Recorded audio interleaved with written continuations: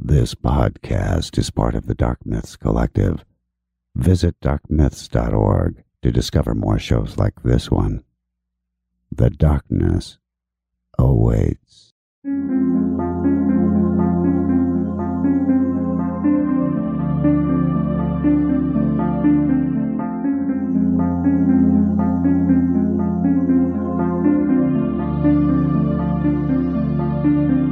History tells the story of the world and of our lives. Sometimes that history goes bump in the night.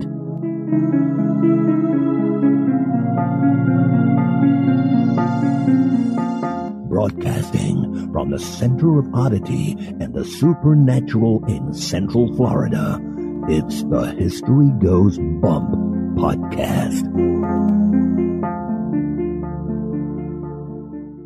Hello, you spooktacular people. Welcome to this 291st episode of the History Goes Bump podcast. Ghost tours for the theater of the mind. I am your host, Diane.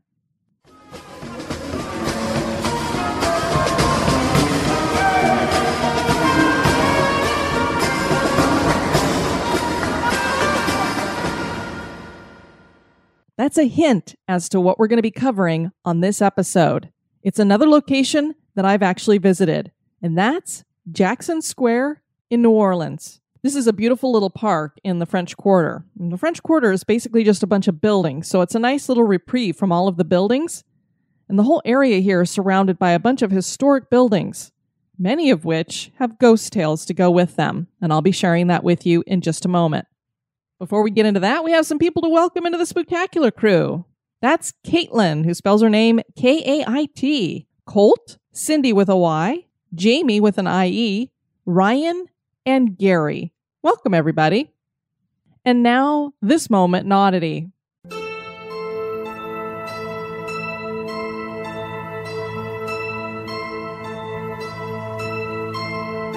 The moment in oddity was suggested by Jim Featherstone. Times Beach was a town founded in 1925 near St. Louis, Missouri. I say was because this town was abandoned in 1983. Before the residents had to flee for their lives, Times Beach had a population of 2,000. Its origin story is rather unique, as its founding and growth were tied to a promotion by the St. Louis Star-Times newspaper. The purchase of a lot in this town included a 6-month subscription to the newspaper. The wealthy of Missouri use this as a summer residence area, hence the beach part of the name. Eventually, through the years, the town became home for the lower middle class, but it was a popular destination along Route 66. The roads in the town were mostly dirt and created a bunch of dust, so in 1971, Russell Bliss was hired to oil the streets. But he sprayed more than just oil on those streets. Northeastern Pharmaceutical and Chemical Company Incorporated had asked a company called IPC to discard toxic waste for them, and they hired Bliss to do that. He must have thought, where could I put this toxic waste?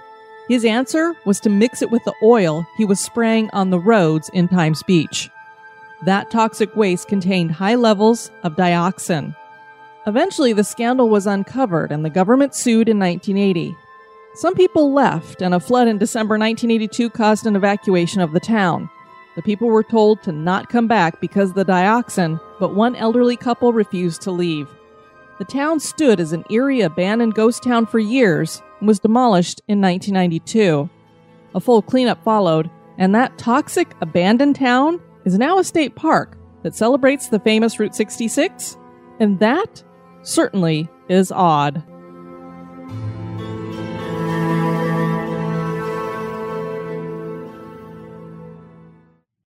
Well, you clearly like ghost stories. Check out the new podcast, We Need to Talk About Ghosts, with me, Kevin Eustace. Search We Need to Talk About Ghosts wherever you download your podcasts. And now, this month in history.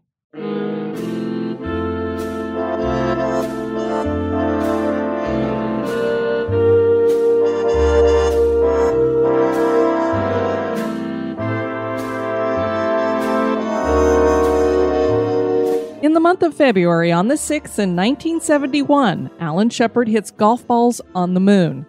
Shepard had become the first man in space in 1961, and this was his return trip aboard Apollo 14, which had launched on January 31st. This mission followed the nearly catastrophic Apollo 13 mission. The Apollo 14 was the third mission to land on the moon. Shepard had to rig himself a golf club using a head he'd brought with him and attaching it to a sample collector handle that resembled a fancy butterfly net used for collecting rocks. Shepard told viewers, "Houston, while you're looking that up, you might recognize what I have in my hand is the handle for the contingency sample return. It just so happens to have a genuine 6 iron on the bottom of it. In my left hand, I have a little white pellet that's familiar to millions of Americans. I'll drop it down. Unfortunately, the suit is so stiff, I can't do this with 2 hands, but I'm going to try a little sand trap shot here." It was hard swinging in the spacesuits, but Shepard managed to connect and send the golf balls flying because of the moon's lower gravitational force. The balls flew at least 200 yards. The Apollo 14 astronauts did get back to their task of exploring the lunar surface, and they collected 100 pounds of rocks before returning home February 9th. A fun fact about that rock collecting is that Earth's oldest rock was found on the surface of the moon. The astronauts at the time didn't know that, but recent research found this to be the case, and the theory is that the rock ended up on the moon after an impact billions of years ago launched it all the way to the moon.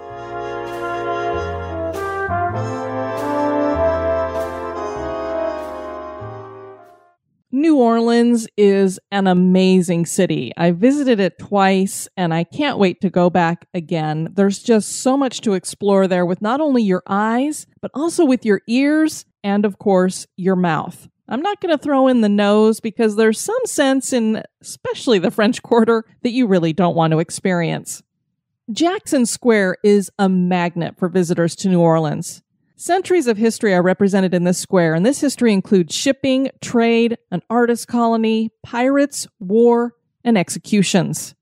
The beautiful St. Louis Cathedral is a popular subject for photographers, and Café du Monde is a must-stop for some world-famous beignets. New Orleans is considered one of the most haunted cities in the world, so it should come as no surprise that this iconic area of this historic city is home to many ghost stories. Join me as I explore the history and hauntings of Jackson Square.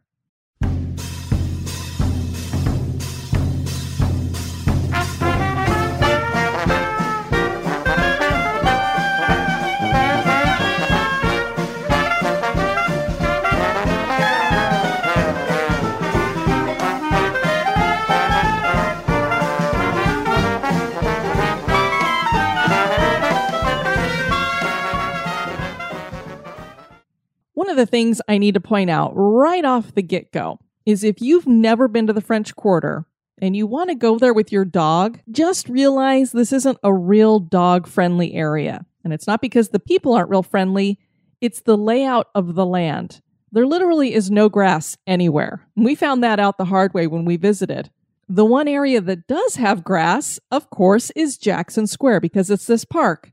But guess what? Dogs aren't allowed in the park because they have a bunch of stray cats that live there, and they want to make those stray cats feel comfortable so your dog can't come into the park. So just keep that in mind if you are going to visit the French Quarter with your dog. The square is on the Mississippi River on Decatur Street between the Jack's Brewery shopping mall and the French Market, and bordered by key buildings like the St. Louis Cathedral, Café du Monde, Muriel's, the Cabildo, and leading off into Pirates Alley. Jackson Square was not always known by that name. Long before Andrew Jackson became a war hero during the Battle of New Orleans, this area was called Place d'Armes. When Louis H. Pillet, a landscape architect from France, designed the layout of New Orleans in 1721, he centered it with this one-block common open market area that originally overlooked the Mississippi River's port across Decatur Street. Because the Mississippi River is right here, this location was perfect for shipping and commerce. It was also perfect as a military parade ground that was used by both the French and Spanish, of course, depending on which country had control of the colonial administration at the time. The square became even more of a central hub with the addition of the St. Louis Church. This church is what would become St. Louis Cathedral after it was rebuilt following the Great New Orleans Fire of 1788 and the governor's mansion known as the Cabildo. So the seat of government and a church were here. So this is why this has become such a central location there. And since I've mentioned the Great New Orleans Fire of 1788, I want to explain a little bit about why that caused such devastation. It almost wiped out the entire French Quarter because most of it was built from wood at first. The reason why this fire was able to get so out of control, not only because we have a bunch of timber for it to catch fire with and to burn through, but it happened on Good Friday. And there was a rule in the city that you could not ring the bells on Good Friday, no matter what. And it got started by a really stupid thing.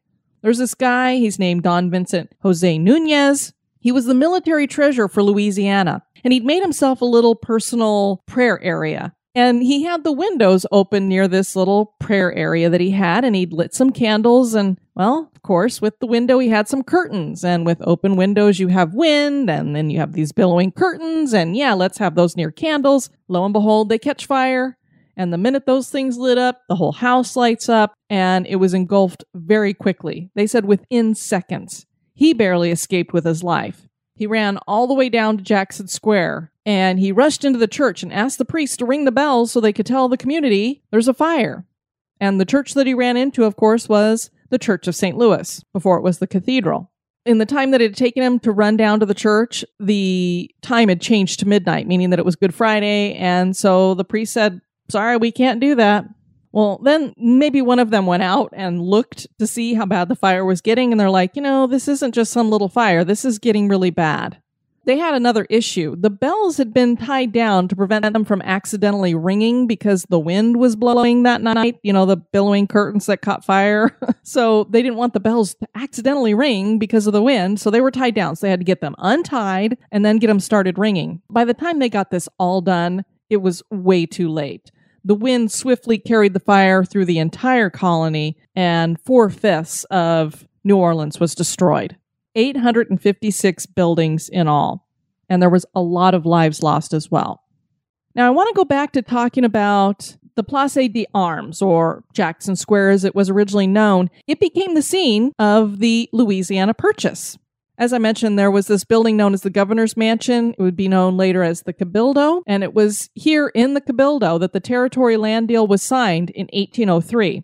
And it gave the United States 827,000 square miles of land stretching from the Mississippi River to the Rocky Mountains. It basically doubled the size of the United States with just that agreement. The Cabildo would later become City Hall and be used for court cases. And one of those court cases would be Plessy versus Ferguson. And for those of you that are unfamiliar with that, that was the case that decided that blacks were equal but separate. So it was not a good ruling, obviously.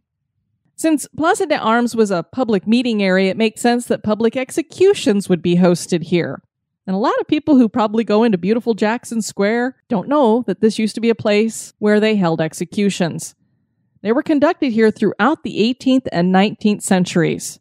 The German Coast Uprising was the largest slave revolt in America, and it took place in 1811. Following that, 3 slaves were hanged at the square, and the heads of several of the rebels were put up on the city's gates. The Battle of New Orleans took place on January 8, 1815, and was a huge American victory over the British, with Brevet Major General Andrew Jackson leading the American forces. A woman named Michaela Almonesta Pontalba was a baroness who was the wealthiest woman in New Orleans, and she would lobby for and finance a redesign of Place des Armes after the Battle of New Orleans into what it is today, with that iron fence, gardens, benches, and walkways, and a new name in honor of Andrew Jackson. So that's where it gets the name Jackson Square, is from Andrew Jackson. Obviously, he's going to go on to become a president, and he's also going to go on to do a despicable thing to the Native Americans of America, and the Trail of Tears will be a result of some of his actions. There's also a statue of Andrew Jackson that is in the middle of the park. I want to take you down a rabbit hole with me for just a moment. I want to talk a little bit about the Baroness Pontalba. She has an interesting story behind her. Hello? Hello? Yes, I'm down here in the rabbit hole, and I've brought you with me. Her father had become very wealthy working with real estate in New Orleans. When her father died, her mother married her off to a prominent cousin who gave her the Baroness title. His family was only interested in her money and got her to sign papers giving her husband control of all her financial dealings. He was a horrible man, mistreated her, abused her. She eventually wanted a divorce, and she fought for separation in 1834, and this enraged her father-in-law. His way of handling it was to grab a pair of dueling pistols, and he shot her point blank at the family chateau in Paris. He hit her 4 times in the chest, and she lost some fingers on a hand, probably blocking the shots, but she survived. Her father-in-law killed himself that evening with one of the dueling pistols. She eventually did get her separation, and a New Orleans civil law judge ordered the restitution of her property, and she got her money back. She went on to build the Pontalba buildings on Jackson Square and died in 1874 at the age of 78. She built a lot of things in New Orleans. That's why she's very beloved in the city. Thanks for joining me down that rabbit hole. I thought you'd find that interesting. The area around the square has changed over the years. The streets were closed to traffic to allow for pedestrian traffic and paved with slate flagstone. An open-air artist colony now thrives here, with artists using the iron fence to display pictures. Musicians play in the streets, and horse-drawn carriages launch from here for tours of the city. The Spanish colonial Cabildo is now a museum housing unique artifacts, historical documents, and revolving displays. The presbytery is on the opposite side of the cathedral. It was designed in 1791 to match the Cabildo. It was originally called Casa Curiel, or Ecclesiastical House, and used as housing for the Capuchin monks, but went on to be used for commercial purposes until 1834. The building became a courthouse at that time, and eventually in 1911 became a museum, which it is today. Most of the other buildings have apartments on upper floors and shops and restaurants on the street level. St. Louis Cathedral still serves as a church. Clearly, these buildings have seen much history and much tragedy. New Orleans oozes with paranormal energy. Jackson Square seems to be a hub for it, with many of its flanking buildings claiming to house spirits. Let's take a walk around and see what we find.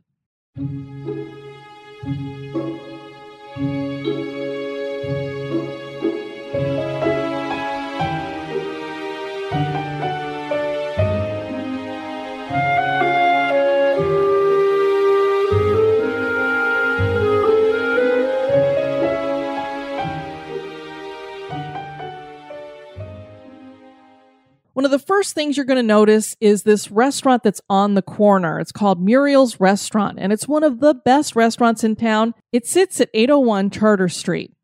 Food offerings include Louisiana specialties like jambalaya, gumbo, and other southern fare. The building was refurbished to its former mid-1800s glory and opened in March of 2001 as Muriel's. The history of this property reaches back to 1718. A young French-Canadian named Claude Trébagnier moved to New Orleans and was awarded the lot where this building stands. He built himself a cottage, which soon became worth a lot of money when Jackson Square was laid out as the hub of the city. So you can imagine it was just this little knockabout lot. Probably got it for a real deal. And then it's just this cottage sitting on it. And it's like having the downtown get built up around your little itty-bitty cottage. And all of a sudden it's like, wow, this is worth a lot of money. Because of its proximity to the port, there is a possibility that the cottage was eventually used for housing slaves before they were auctioned. Around 1745, the royal treasurer of the French Louisiana colonies named Jean-Baptiste Destran bought the property.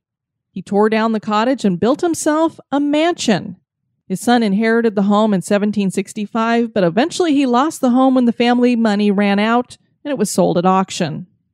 Pierre Philippe de Marigny purchased the residence in 1776 and used it as a home in the city when he visited from one of his plantations that is today known as Faubourg Marigny.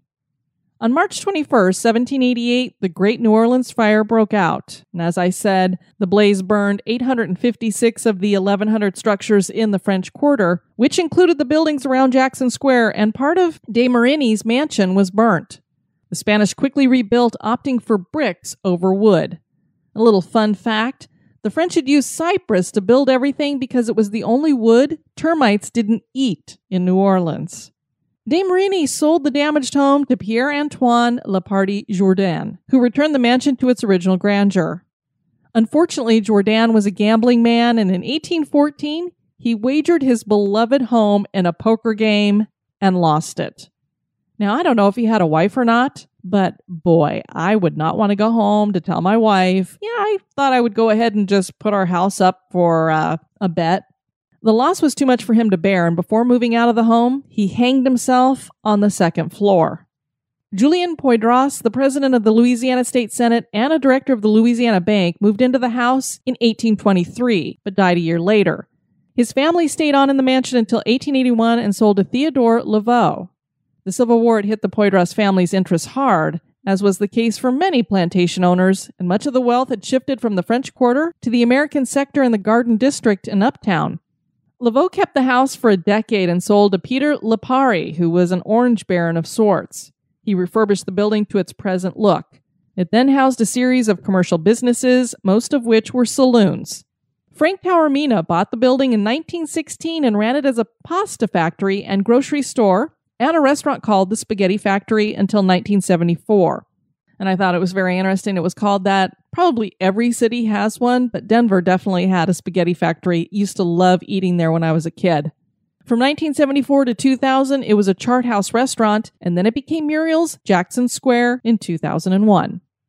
During all of this time, the spirit of Jourdan stayed with the building, and Muriel's has embraced their spirit, even setting up a seance lounge in the area where Jourdan hanged himself. And they tell you all about him on their website. They're not shy about it. Employees claim that his specter does not make appearances, but instead is seen as a glimmer of sparkly light wandering around the lounge.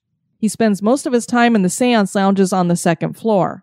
Employees and patrons have witnessed objects moving on their own in the restaurant, and whichever ghost is hanging out in the courtyard bar, it's pretty mischievous and likes to throw glasses from behind the bar at a brick wall 12 feet across from the bar. I just said whichever ghost because there are those that believe multiple ghosts are haunting this building, that it's not just Jourdan. And some previous owners did die in the house. Paranormal investigations have been conducted over the years, disembodied voices have been heard, shadowy figures have been seen.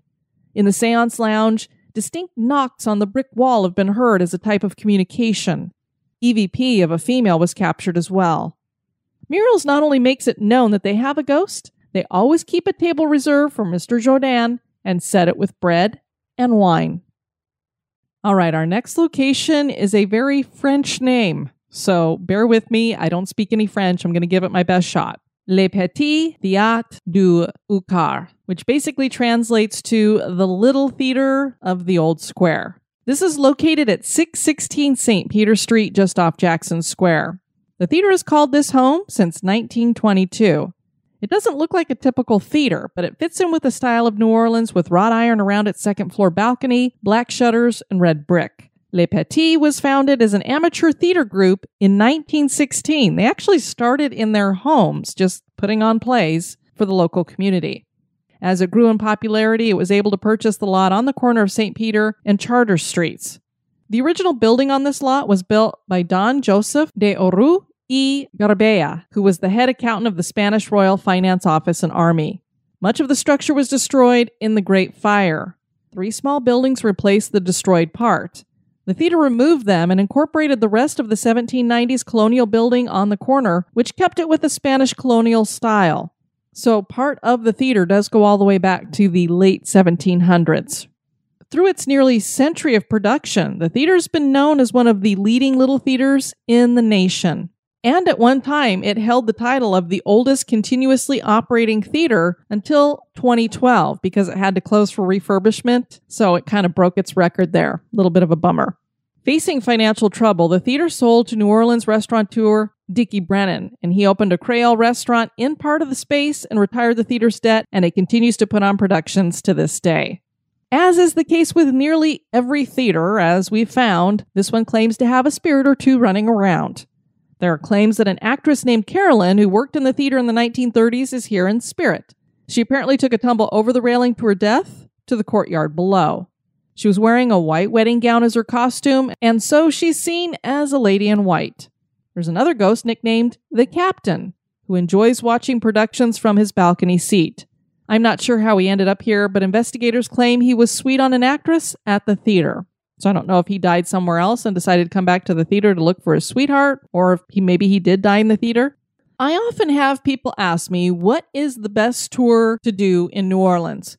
Obviously, I haven't done all of them, but I did do one with Haunted History Tours, and I loved it. It was the Vampire Tour. It was excellent, so I assume that their Haunted History Tours are pretty good too.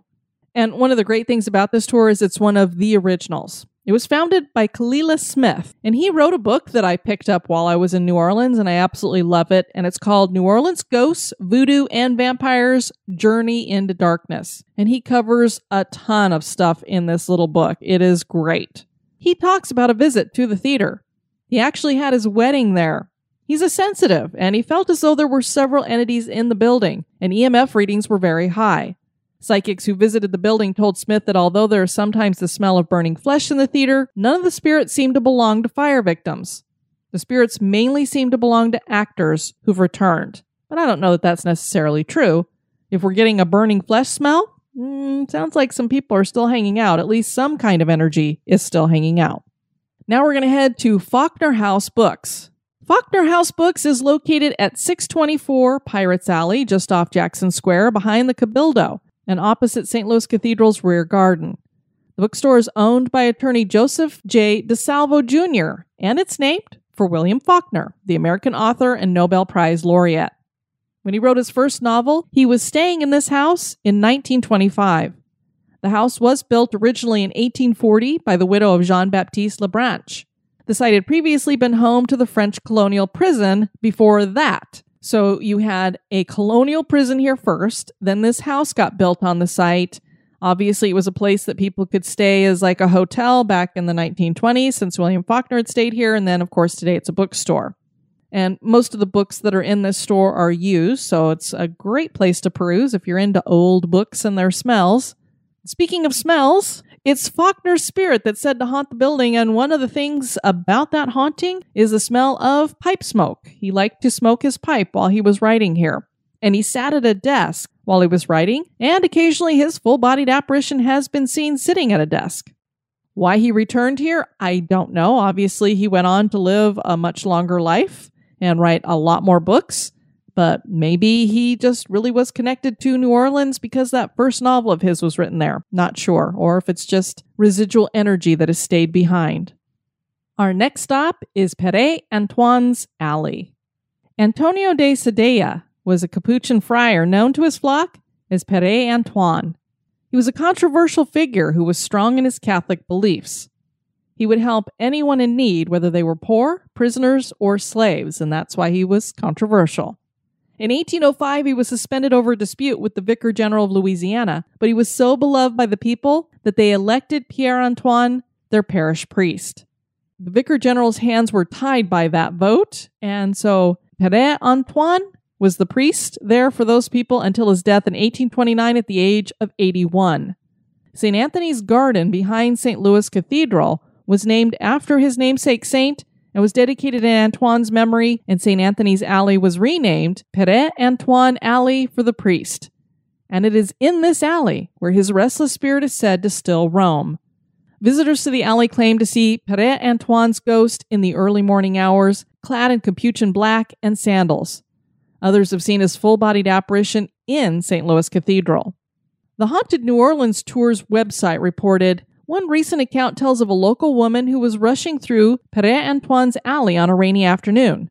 Tottering on high heels, she tripped on one of the uneven alley flagstones and fell straight into the arms of a black-robed man with a white beard and surprised expression. He said nothing as he helped her gain her balance. When the woman turned to thank him, the man was gone. The woman further claimed that a sense of overwhelming peace came over her that afternoon, and she fully believed she encountered not a ghost, but a saint. Pretty interesting. Was it him? That's for you to decide. Obviously, one of the most well-known structures here is the St. Louis Cathedral. It's a beautiful building, a stunning piece of architecture. This, however, that we see today is not the original structure. This is actually the third version of the cathedral, which was originally called St. Louis Church, and was named in honor of the French king Louis IX, the Saint King. It later became the cathedral and today is actually anointed as a basilica, but it's still referred to as a cathedral. The first structure here was simple and wooden and built in 1718. The next church was built from brick and stood from 1727 until 1788 when it was burned up in the Great Fire. The Spanish rebuilt much of what is seen today. Pope Pius declared it a cathedral in 1793. The central bell tower was added in 1819, and this was designed by architect Ben Henry Latrobe, who also designed the White House. Renovation was started in 1850 because a larger cathedral was needed. During that renovation, the central tower collapsed, causing the whole cathedral to be redone, losing much of the original Spanish architecture. However, the new design was solid and beautiful, creating a house of worship that has endured for over 150 years. St. Anthony's Garden is located behind the cathedral, and its original purpose was as a burial ground. The bones were reinterred in St. Louis Cemetery No. 1 on Basin Street. Or at least that's the story, but as we know, never seems that all the bones get moved, do they? So we might still have some bones hanging out here. And something else about this garden, although it was meant to be a beautiful, peaceful place, it eventually hosted illegal, deadly duels. After the Civil War, the site became just a garden. Both the garden and the cathedral are said to be haunted. We already heard that Père Antoine hangs out here in spirit form, while there's also Père Dagobert hanging out here. His apparition has been seen walking with his head lowered down the aisles after worship.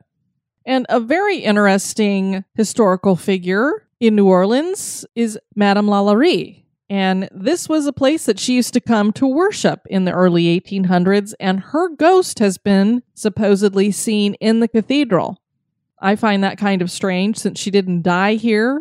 She died over in Paris, and I don't know why she would come back to the place that she worshipped, especially to a city where she probably would not be very welcome based on what she did at her mansion, but supposedly people have seen her here in spirit form. The Cabildo was once the seat of government, and the name translates to council.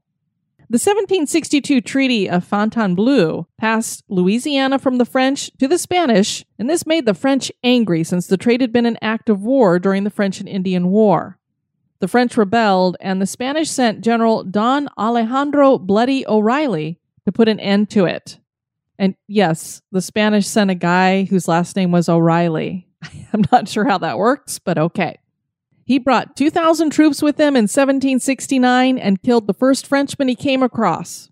So I guess he wanted to let them know he wasn't messing around. O'Reilly told the leaders of the uprising that he would like them to join him for a meal at the Cabildo, and that he would work with them to settle the dispute. That wasn't what he had planned, though. In actuality, when they got there to eat, he handcuffed all the men and led them to the intersection of Esplanade Avenue and Frenchman Street, where he executed them all. And speaking of executions, the Cabildo hosted executions in its inner courtyard. Today, the Cabildo is part of the Louisiana State Museum, housing hundreds of early colonization and 19th century artifacts, including a bronze death mask of Napoleon Bonaparte. There's only 2 of them on the planet, and the Cabildo has one of them. Staff at the museum claim to have had strange experiences, particularly when working in the off hours. They've reported being touched or tapped on their shoulders, and finding no one behind them when they turn around. Strange sounds and shadows have also been reported. There are still jail cells in the rear of the Cabildo, and this is where most of the activity takes place. Visitors have reported seeing the spirit of a British soldier who was hanged here because he'd been a spy during the Battle of New Orleans. His spirit is seen wandering throughout the building. An anonymous person wrote on the Haunted Nation website, "My ghost encounter there was actually in the front of the building on the 2nd floor in the long foyer that runs the entire length of the building. I was walking through towards the room with Napoleon's death mask and felt a tug on my left shoulder. I assumed it was my daughter and slapped at the hand on my shoulder. Again, my shoulder was tugged hard and I slapped again and said, 'Stop it,' and turned to confront my daughter. There was no one in the entire front foyer. I was totally alone. Something made me speak out, 'I know you're there, and it's okay.' I then hurried off to find my family. I could not speak about it until we left the building. I felt followed for some time in the museum. I was a non-believer until that happened." And then finally we have Pirates Alley. Pirates Alley is situated between St. Louis Cathedral and the Cabildo. Early in the day, the alley is quiet and seems to honor the posted signs that read, "Quiet, Church Zone." At night, the old lampposts light the way, and the alley's filled with noise pouring out from Pirates Alley Cafe and Absinthe House. This street was first laid out in the late 18th century and was called Rue Orleans. It was always meant to be an alleyway, so it was never meant to be a full-on street. It was originally unpaved, but cobblestones were added in 1830. So why is it called Pirates Alley? Legend claims that the infamous pirate Jean Lafitte worked out of this alley. It was in this alley that they say Lafitte made a deal with Andrew Jackson, that if he helped get Lafitte's brother Pierre released, he would aid General Jackson in the fight against the British during the Battle of New Orleans. And whatever this deal was, General Jackson needed Lafitte and his pirates in order to help defeat the British during that Battle of New Orleans. So I have a feeling he made the deal. So since it's pretty improbable that there would be a pirate hanging out in this alley, why do people claim to see the apparition of Jean Lafitte in the alley? Well, maybe it's not even him. It could be another pirate by the name of Reginald Hicks. Hicks had been kidnapped as a boy by pirates, and he grew up in their ways. He traveled with Lafitte to New Orleans and fell in love with a girl there named Marie Angel Beauchamp, a beautiful French Creole girl. She got pregnant, and Hicks insisted that they get married. The only minister they knew was a German man doing time in the old parish prison. They begged the prison guard to let the minister marry them, and it was done by the iron gate along Pirates Alley. Hicks was later killed in the war, and it said that his spirit returned to the place of his marriage. People have claimed to hear wedding bells early in the morning, and the sounds of ghostly laughter in the alley. Ghostly male singing is heard in the alley as well, and some believe it is Father Pere Dogobert visiting this alley too. So we might have one priest over in one alley and the other priest over in this alley. Jackson Square is a must-see for the visitor to New Orleans. Besides the beauty of the park, the architecture here is fabulous and full of history, and as I mentioned, there's a ton of museums down here, possibly full of ghosts. Are Jackson Square and its surrounding buildings haunted? That is for you to decide. Well, I hope you enjoyed that little trip on down to New Orleans. Definitely want to get back down there again and explore the cemeteries in this area once again and have myself another bowl of gumbo. Such good stuff there. Love to have you check out the website at historygoesbump.com. And if you would like to send me some feedback, you can do that at historygoesbump@gmail.com. I got an email from Kate. She said, "Hi, Diane. I'm a few weeks behind on the podcast, but just finished listening to episode 287 about the House of the Seven Gables. My son and I just visited the House of the Seven Gables this past summer, and I wanted to let you know that the employees there are specifically told not to confirm the ghost story sightings, which is why they always say, 'Oh no, none of that happening here.' While taking the tour of the House of the Seven Gables, my son was completely immersed in the experience and asked lots of questions. And I did ask how old her son was, and he was 9 when they went through the house. So I thought that was really cool that he was so interested in the history. When it came time to go upstairs, the tour was taken up that central hidden staircase you mentioned in your podcast. I get claustrophobic and asked if there was another way to go upstairs because it was not for me. They told me where to find the main staircase and how to navigate the upstairs floor plan to meet up with the group. My son wanted to do the hidden staircase, so I told him I'd meet him up there. I was rushing because I really didn't feel good about leaving him with a bunch of people I didn't know, and I missed a step. I was sure I was going to fall on my face and embarrass myself when I felt someone grab my arm and steady me. I turned to thank them, and no one was there. I was completely alone, and honestly, a little freaked out. I don't blame her. I mentioned it to our tour guide at the end of our visit when it was just he and I, hoping I could get him to admit that others had the same experience, but he firmly said, "Well, I can't tell you what experienced, but we don't have ghosts here." Who knows exactly what happened that day, but I'm glad that whoever it was there to help me because it would have been pretty embarrassing if I'd fallen and gotten all banged up while there. And then she just went on to let me know how much she enjoys the podcast. So thank you so much for sharing that, Kate. And it's been so great hearing from you guys that have visited the House of the Seven Gables, because it was really hard to find information on hauntings there because really they're not supposed to talk about it. So it was hard to find anything. And then I've heard from a couple of you who've actually been there and had your own experiences, and that is the best. I also had a really cool experience in regards to another episode. We featured the Fairy Plantation and the Virginia Witch, who was Grace Sherwood, and I was joined by a listener, Whitney Zahar. And I don't very often hear from actual locations when they hear a podcast about their particular location, but I heard from the Fairy Plantation. It was really cool. Their media director, Joshua, sent me an email and he said, "I wanted to personally thank you for the amazing podcast you did on Fairy Plantation. I randomly came across it today while just checking Google search results on Fairy Plantation for research. Also, Whitney Zahar did an incredible job on her research. Your podcast has been one, if not the most informed podcast media about Grace Sherwood and Fairy Plantation we've heard. Sometimes we find articles, blogs, and talks about Grace Sherwood and Fairy Plantation, and we wonder where they got their information. Our special events coordinator recently had to write to Reader's Digest, informing them that Grace Sherwood was not killed and buried on our property. Thank you again for speaking about us to your audience, and know that you and Whitney both have standing invitations to come out to any of our tours or special events on us. So I sent Joshua a thank you, and of course I let Whitney know as well about that. And I look forward to visiting the Fairy Plantation. Hopefully in 2020, I'll be making my way up to Virginia.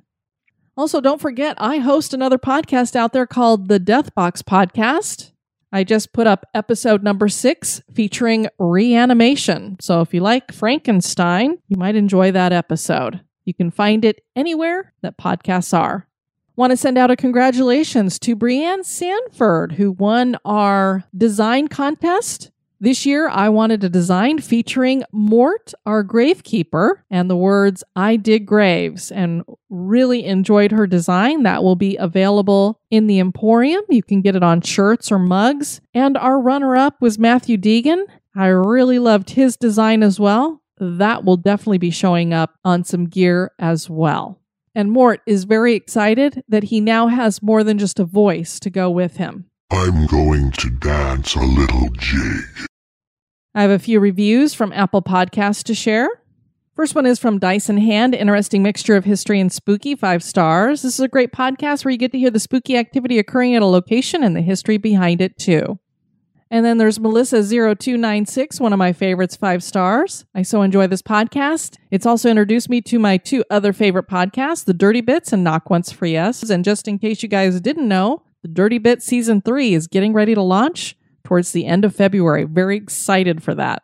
I'm changing my review to a 5-star because I've listened to a few more episodes and think it deserves it. Diane and Denise were such fun and so positive, there's never a negative moment. Now that Diane does it on her own, I still really enjoy the interaction with fans, EPs, and more. I so enjoy learning more about other parts of the country and world through that lens. Well, thank you, Melissa. I greatly appreciate that. And MC Burr, great show, 5 stars. I'm a history teacher and I really enjoy the fresh approach of this podcast. I'm also a member of the Spooktacular crew. I love the show. Keep it up. Proud to be a supporter. I want to thank you all for tuning in to this episode. I've been your host, Diane. You take care now. Bye-bye. This episode has been brought to you by our executive producers. Dispatches from the Grave Digger. We'd like to welcome back into the cemetery Karistan Cooper, who will be getting a chest tomb. And then some newbies we're welcoming into the cemetery. Ambar Mravets, and I hope I didn't butcher your last name. You will be getting a garden tomb, and thank you for also giving a one-time donation before you signed up to be a regular supporter. Shell Reeves, you're going to be getting a marble tombstone. Kate Capanier, you're going to be getting a chest tomb. And Jillian Wallace, you'll be getting a grand mausoleum. And I also want to thank Gabe Finnegan-Veers for upping your donation. You're now going to be moving underneath an obelisk tombstone. Thank you to all of you for your support. You are the ones who keep the show going. And now I'm going to turn it over to our gravekeeper extraordinaire, Mort, for some of his eulogies. Eulogies by Mort. Greg Sullivan was a master of names. On his snout, worms play pinnacle games. He had lived in the state of the Beehive, but now he is no longer alive.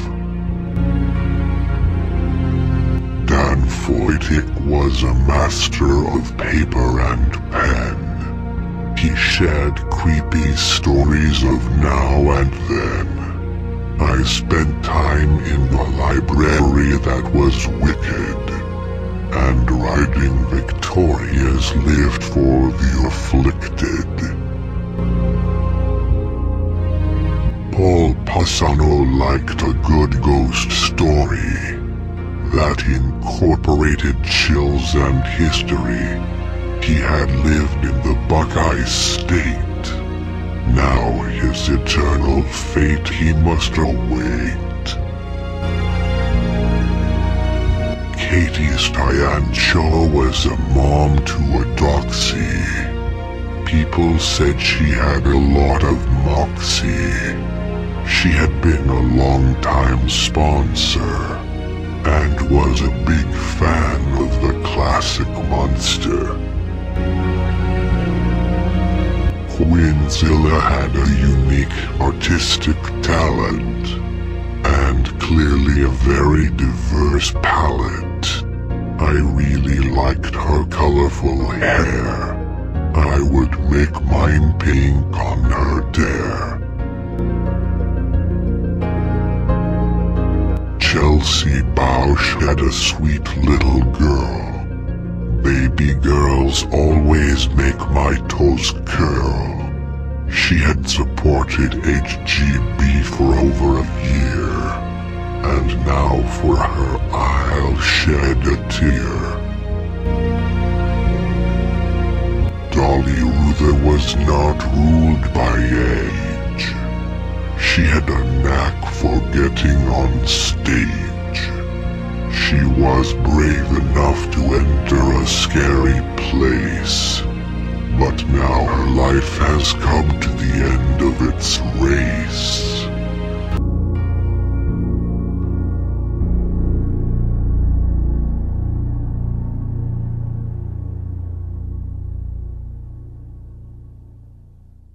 Fan of the show? Subscribe to the show on iTunes, Stitcher, or your favorite podcast catcher. We would greatly appreciate your review at iTunes as well to help the show grow. Thank you.